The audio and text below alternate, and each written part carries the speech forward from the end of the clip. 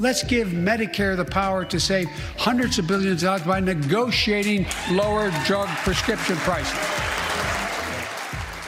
These price hikes have caused Americans to choose between buying their prescriptions, paying rent, and buying food. That is not what H.R. 3 proposes. They say, oh, no, you go ahead and you fund this portfolio of risky projects, and only after we find out which ones work, when we find out which ones are your big sellers that make the entire portfolio worth funding, we will go after those. And we will Monday morning quarterback, what we think you should get paid given what it took you to develop just those drugs. It's absurd, and it wouldn't work in any other sector.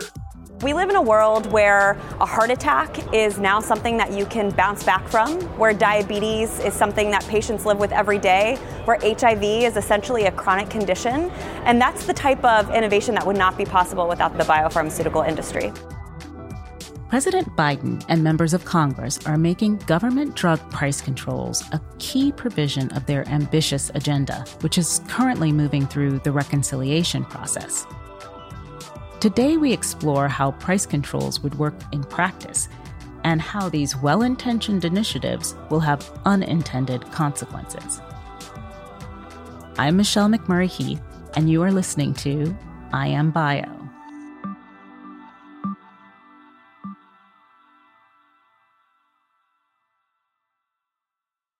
The media and progressive lawmakers often paint drug companies as greedy villains. Although this makes for good sound bites and easy clicks, it glosses over one critical fact.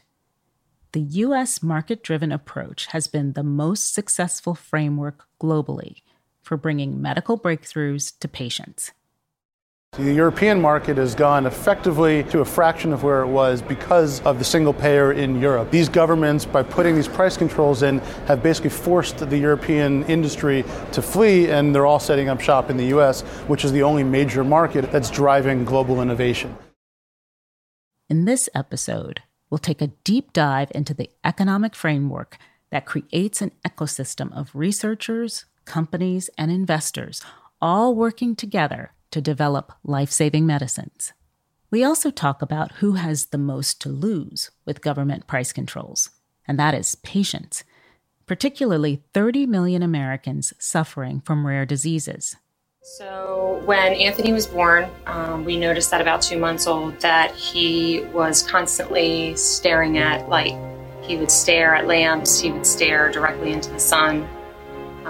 We weren't really sure what was going on. His eyes would kind of just roll back into his head, constantly staring at the light, always searching. Definitely something different as far as the need for extremely bright light, the willingness to stare directly into the sun.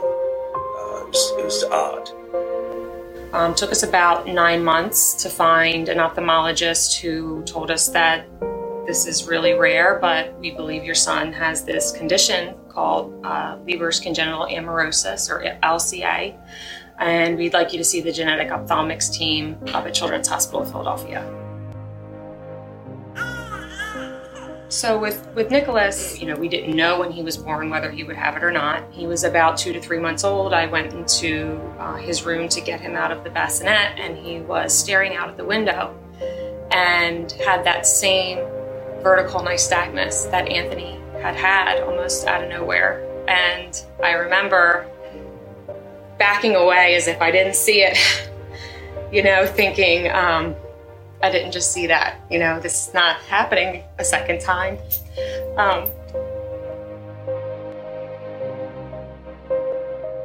So at 4 years and 6 months old, we had 2 children diagnosed with LCA.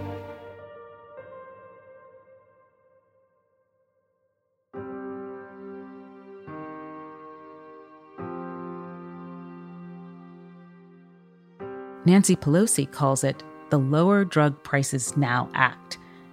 But House Resolution 3, or H.R. 3, is a bill that would essentially freeze up funding sources for small biotechs nationwide. Among other things, the proposal gives Medicare the power to dictate the prices companies can charge for drugs and would require drug manufacturers to accept prices that other countries pay. At Bio, the vast majority of our member companies are small, resourceful biotechs, and they're at the front lines of life-changing innovations and life-saving medicines. They're not the household names, but their medications mean more to patients than we'll ever know.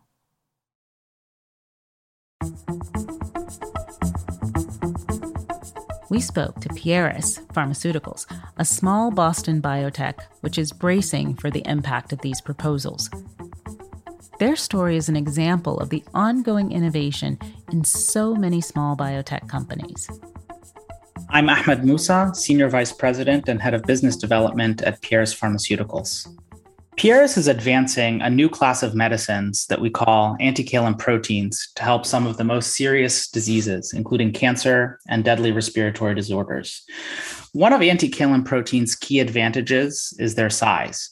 They're larger than small molecules, which is an older type of drug, while at the same time smaller than monoclonal antibodies. This allows us to treat diseases in ways that the other medicines can't. For example, antikailin proteins can be more specific and thus safer than small molecule therapies, while at the same time being cheaper to manufacture and more convenient for patients to use than monoclonal antibodies. Ahmed described to us what it takes to bring a product to market. Like many other biotechnology companies, we don't have any drugs that we yet sell. So all of the drugs that we're working on are either in clinical trials or in preclinical development, which means that we rely entirely on investors to help power our research and development activities. We're working in a disease area called idiopathic pulmonary fibrosis, or IPF.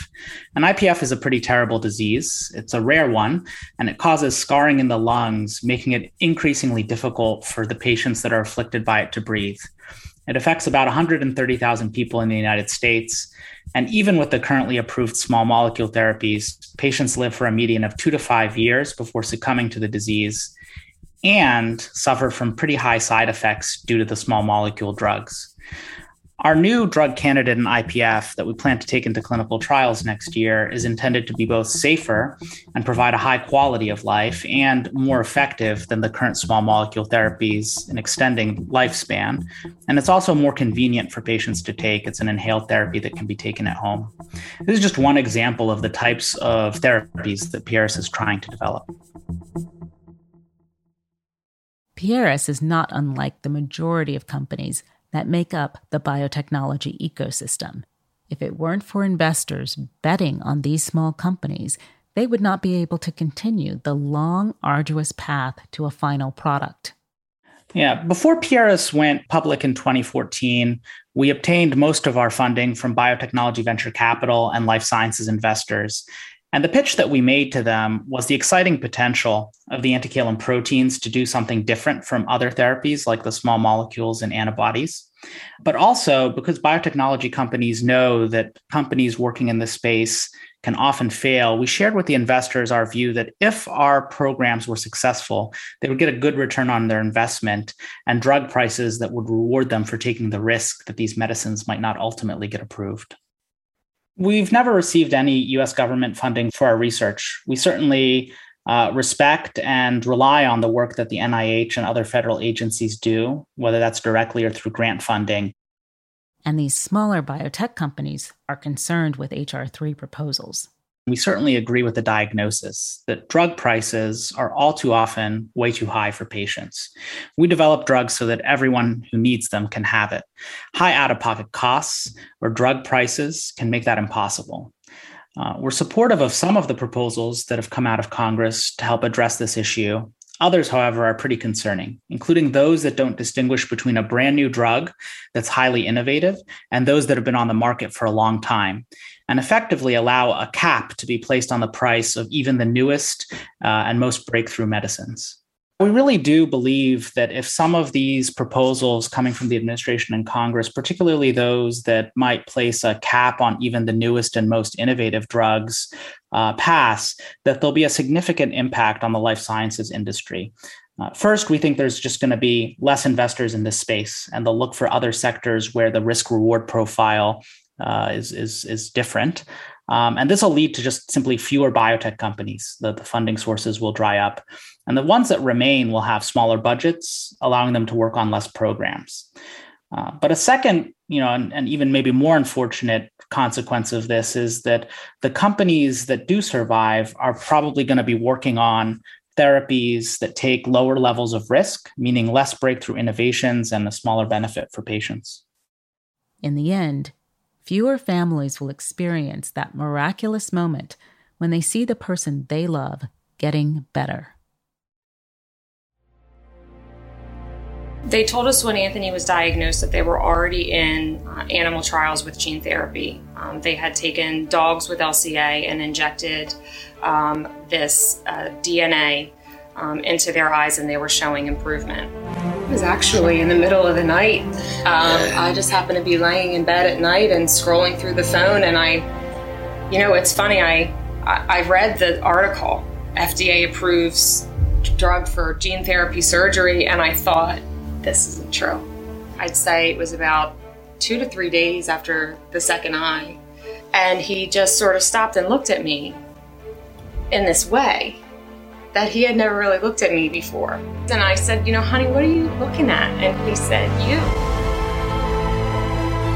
He was playing baseball with his cousins. He could never even see that. And the ball was coming in and he's just smacking it. For Anthony to be able to have that improvement and be able to sort of open the door for his brother, I don't know that they have any idea of what they share. Like in one lifetime, they told me that my children would go blind, and in the same lifetime, I seen that diagnosis erased.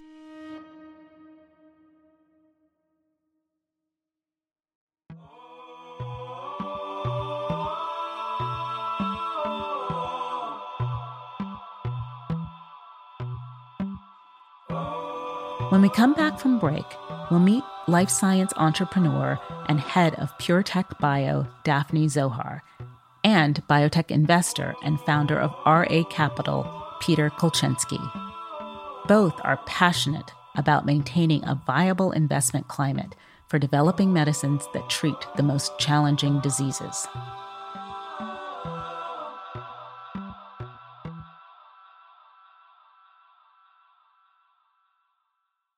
Are you signed up for Good Day Bio?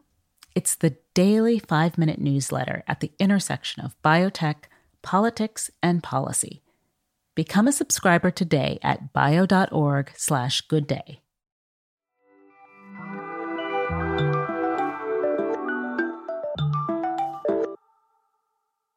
This month, a group of investors and biotech companies sounded the alarm about proposals moving through Congress that would allow government price controls for medicine.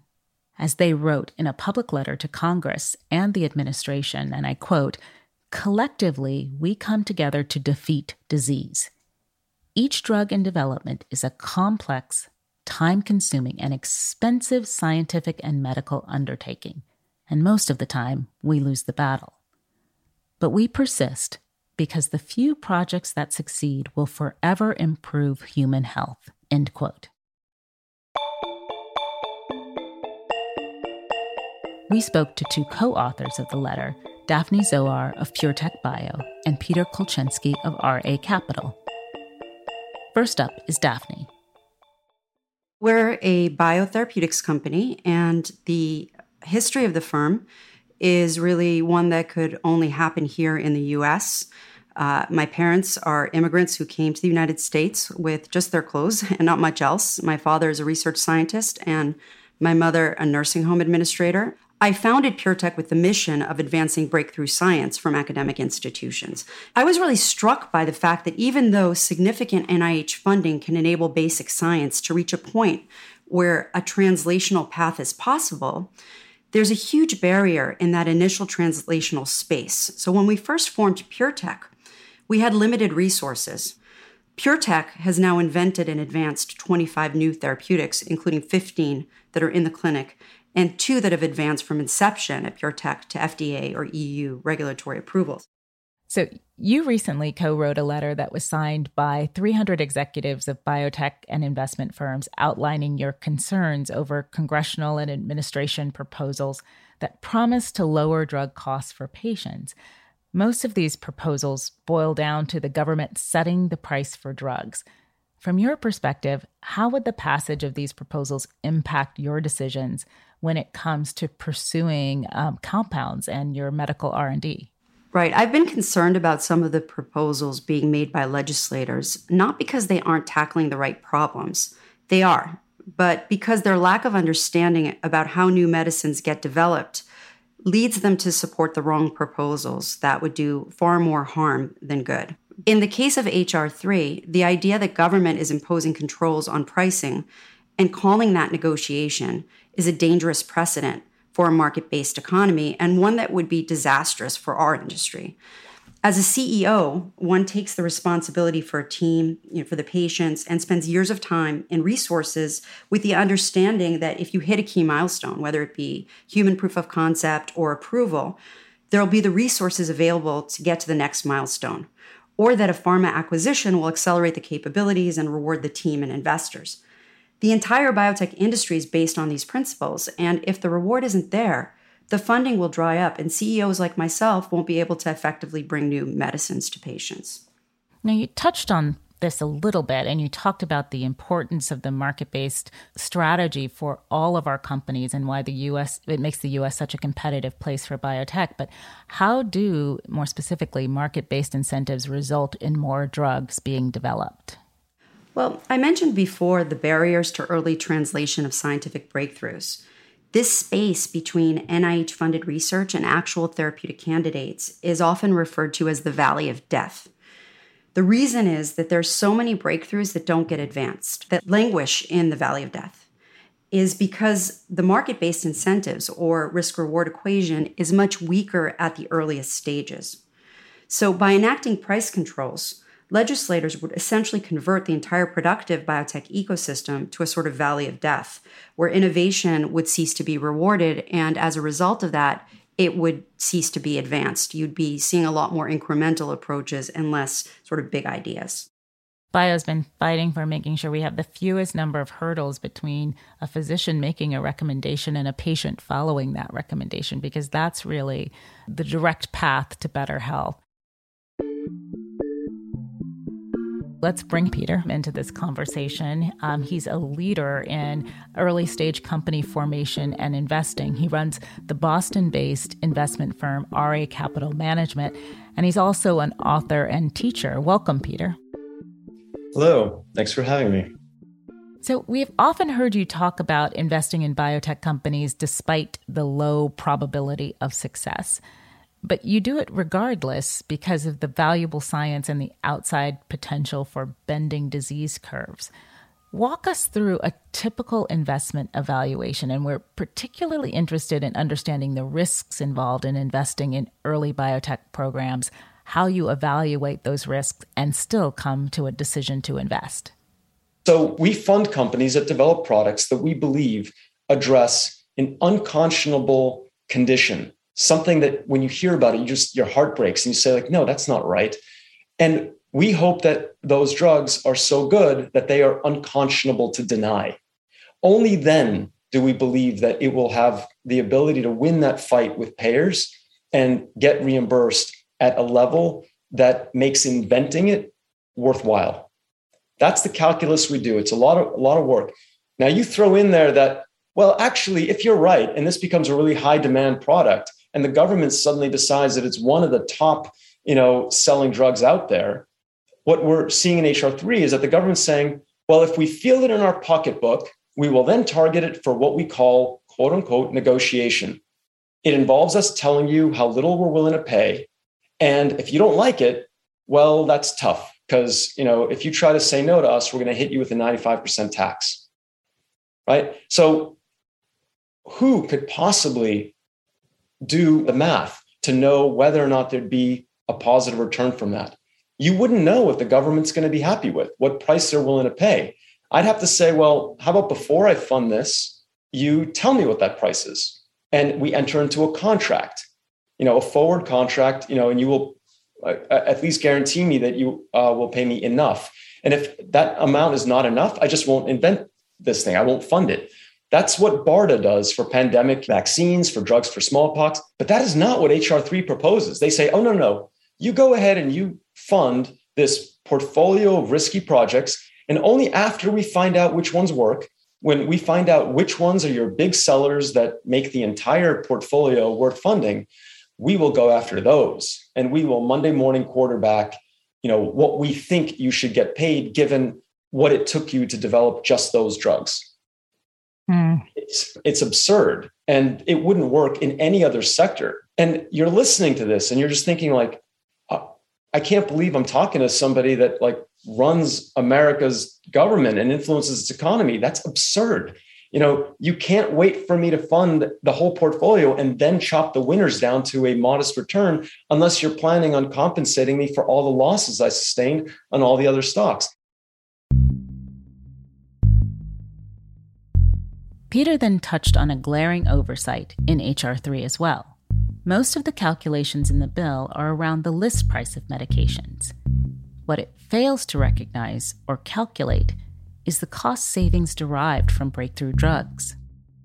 Well, we got to make sure that the American people are alert to the fact that the math is incredibly nascent. It completely ignores all sorts of features of medicines. It ignores that medicines don't just help the patient, but they help the whole family, everybody who takes care of that patient. It alleviates them of some of the burden of caring for that person's disease, right? Factor that in, that counts. Because for the rest of the time, families will no longer be as burdened by that disease if one of them falls ill. It ignores that drugs go generic. That would be akin to a financial advisor telling you that you're paying too much for your apartment, but never asking you whether you're paying rent or a mortgage. Because what we pay for drugs that are destined to go generic is a mortgage. It's a finite mortgage. So they're talking you out of paying a mortgage for a home that you could own and pass on to your kids and grandkids. And it's not like they're saving you money, because we are living in a very expensive, crappy apartment called hospital care. The diseases we don't prevent, that we don't cure, are diseases that we're going to spend a fortune managing in hospitals. And those hospital rents, hospitals don't go generic. Hospital rents only climb. If the American people understood how bad math was being wielded to deny them very worthwhile treatments, they would be outraged. But come on, when was the last time anybody was outraged by bad math? At BIO, we stay connected to many patient groups, fighting to ensure the patient voice is integral to the drug development process. We spoke with BIO's Michelle Oshman about the challenges for patient groups as their quality of life is debated on Capitol Hill. Hi, my name is Michelle Oshman. I am the Vice President for External Affairs and the Executive Director for the Council of State Bioscience Associations, and I work at BIO.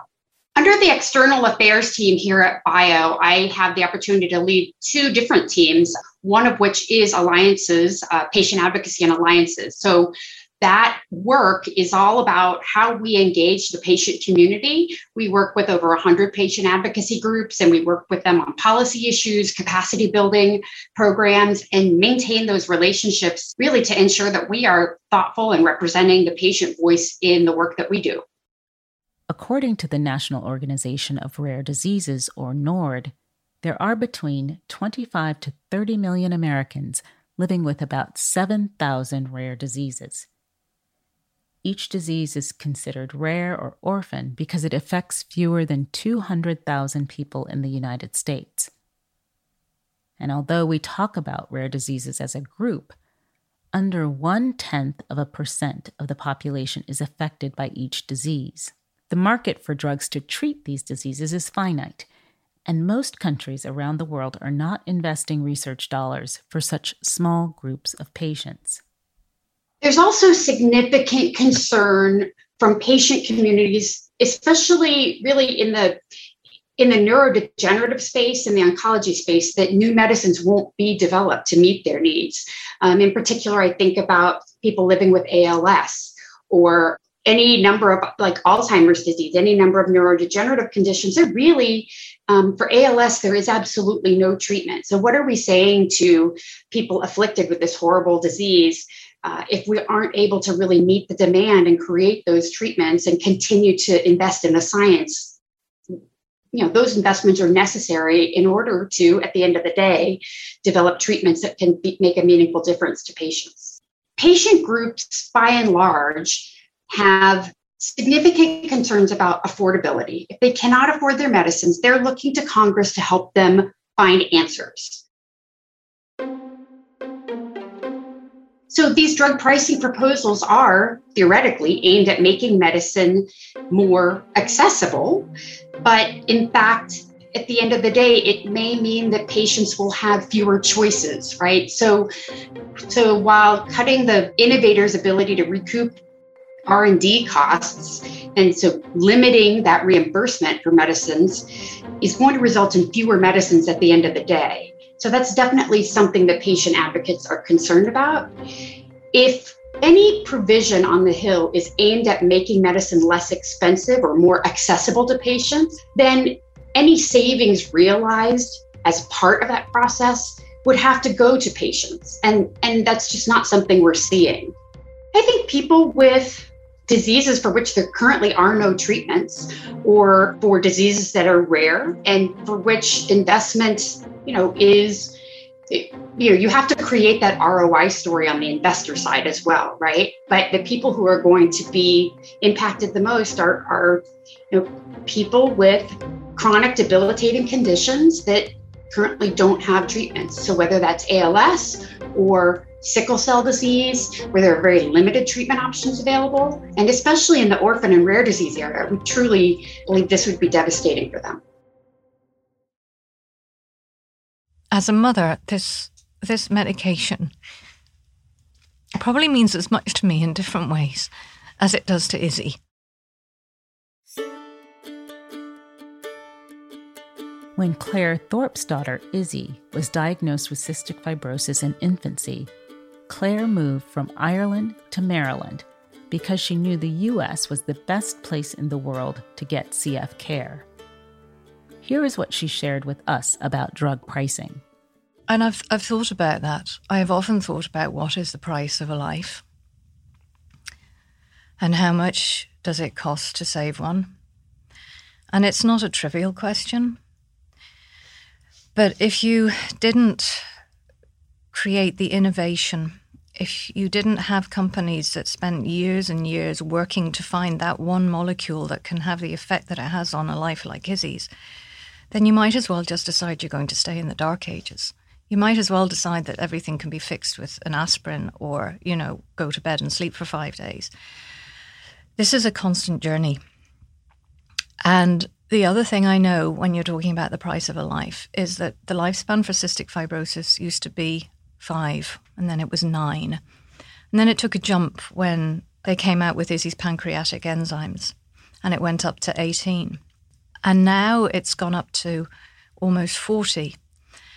And that's because, again, you've got all these new meds that are being innovated and are coming out. And these are biotech meds because this is a biological disease. And I'm a scientist. I have a PhD in science. And so enzymes are made by a biological process, and they have to be made with biotech. Pulmozyme, the thing that thins the mucus in her chest, it's an enzyme. It has to be made using biotech. And so it's important that we continue to look at this and develop these, because the benefits and the knowledge that you learn spreads more broadly than just one disease.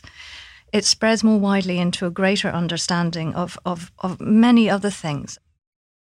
The U.S. develops more innovative drugs than the rest of the world combined. Addressing patient costs requires more nuance than a bill that will eventually dry up the investment well. As investors in small biotech companies have shared, there are better ways. Here's Ahmed again. We really do think that the outrage over out-of-pocket costs for patients is justified, and reform, in our view, is needed in 2 areas. First, there need to be policies to make sure that drugs go generic and are priced accordingly without undue delay. And second, for drugs that have not yet gone generic, the newest and most innovative drugs, reforms are needed to make sure that insurance companies can't charge high out-of-pocket costs for those drugs, which make it hard or sometimes impossible for patients to access the best medicines of the day. If I was going to be completely blunt about it and not emotional, and I would look at this also from an economic perspective, which seems cold and hard and cruel. But that's what you're doing when you're talking about the price of a life. And because my daughter can live longer, my daughter can become a productive member of society. My daughter can go to college. Izzy can learn and bring something to the world herself. And she can pay tax. And she can give money back. And she can have a life of service rather than a life that's truncated by a disease when she's still a young person. And for me, as a mother, Izzy's condition doesn't just affect Izzy, it affects all of us. It affects us emotionally, it affects us in terms of the time that we can spend.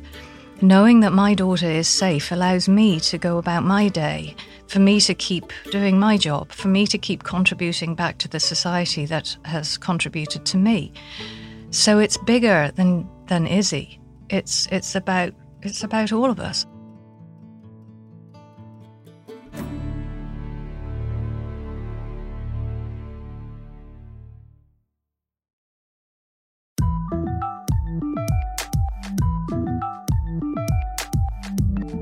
Thank you so much to all of our guests on today's episode, and especially to the families that shared their stories with us.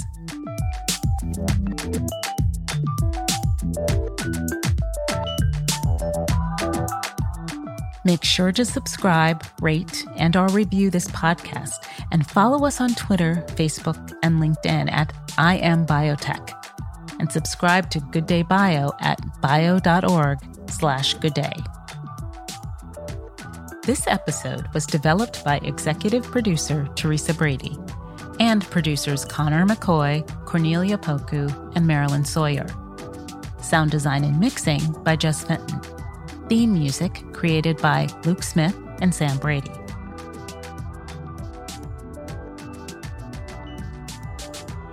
Do you have food allergies? About 10% of American adults do. On the next episode, we will talk about the role of biotechnology in addressing and even eliminating certain food allergies. See you in 2 weeks.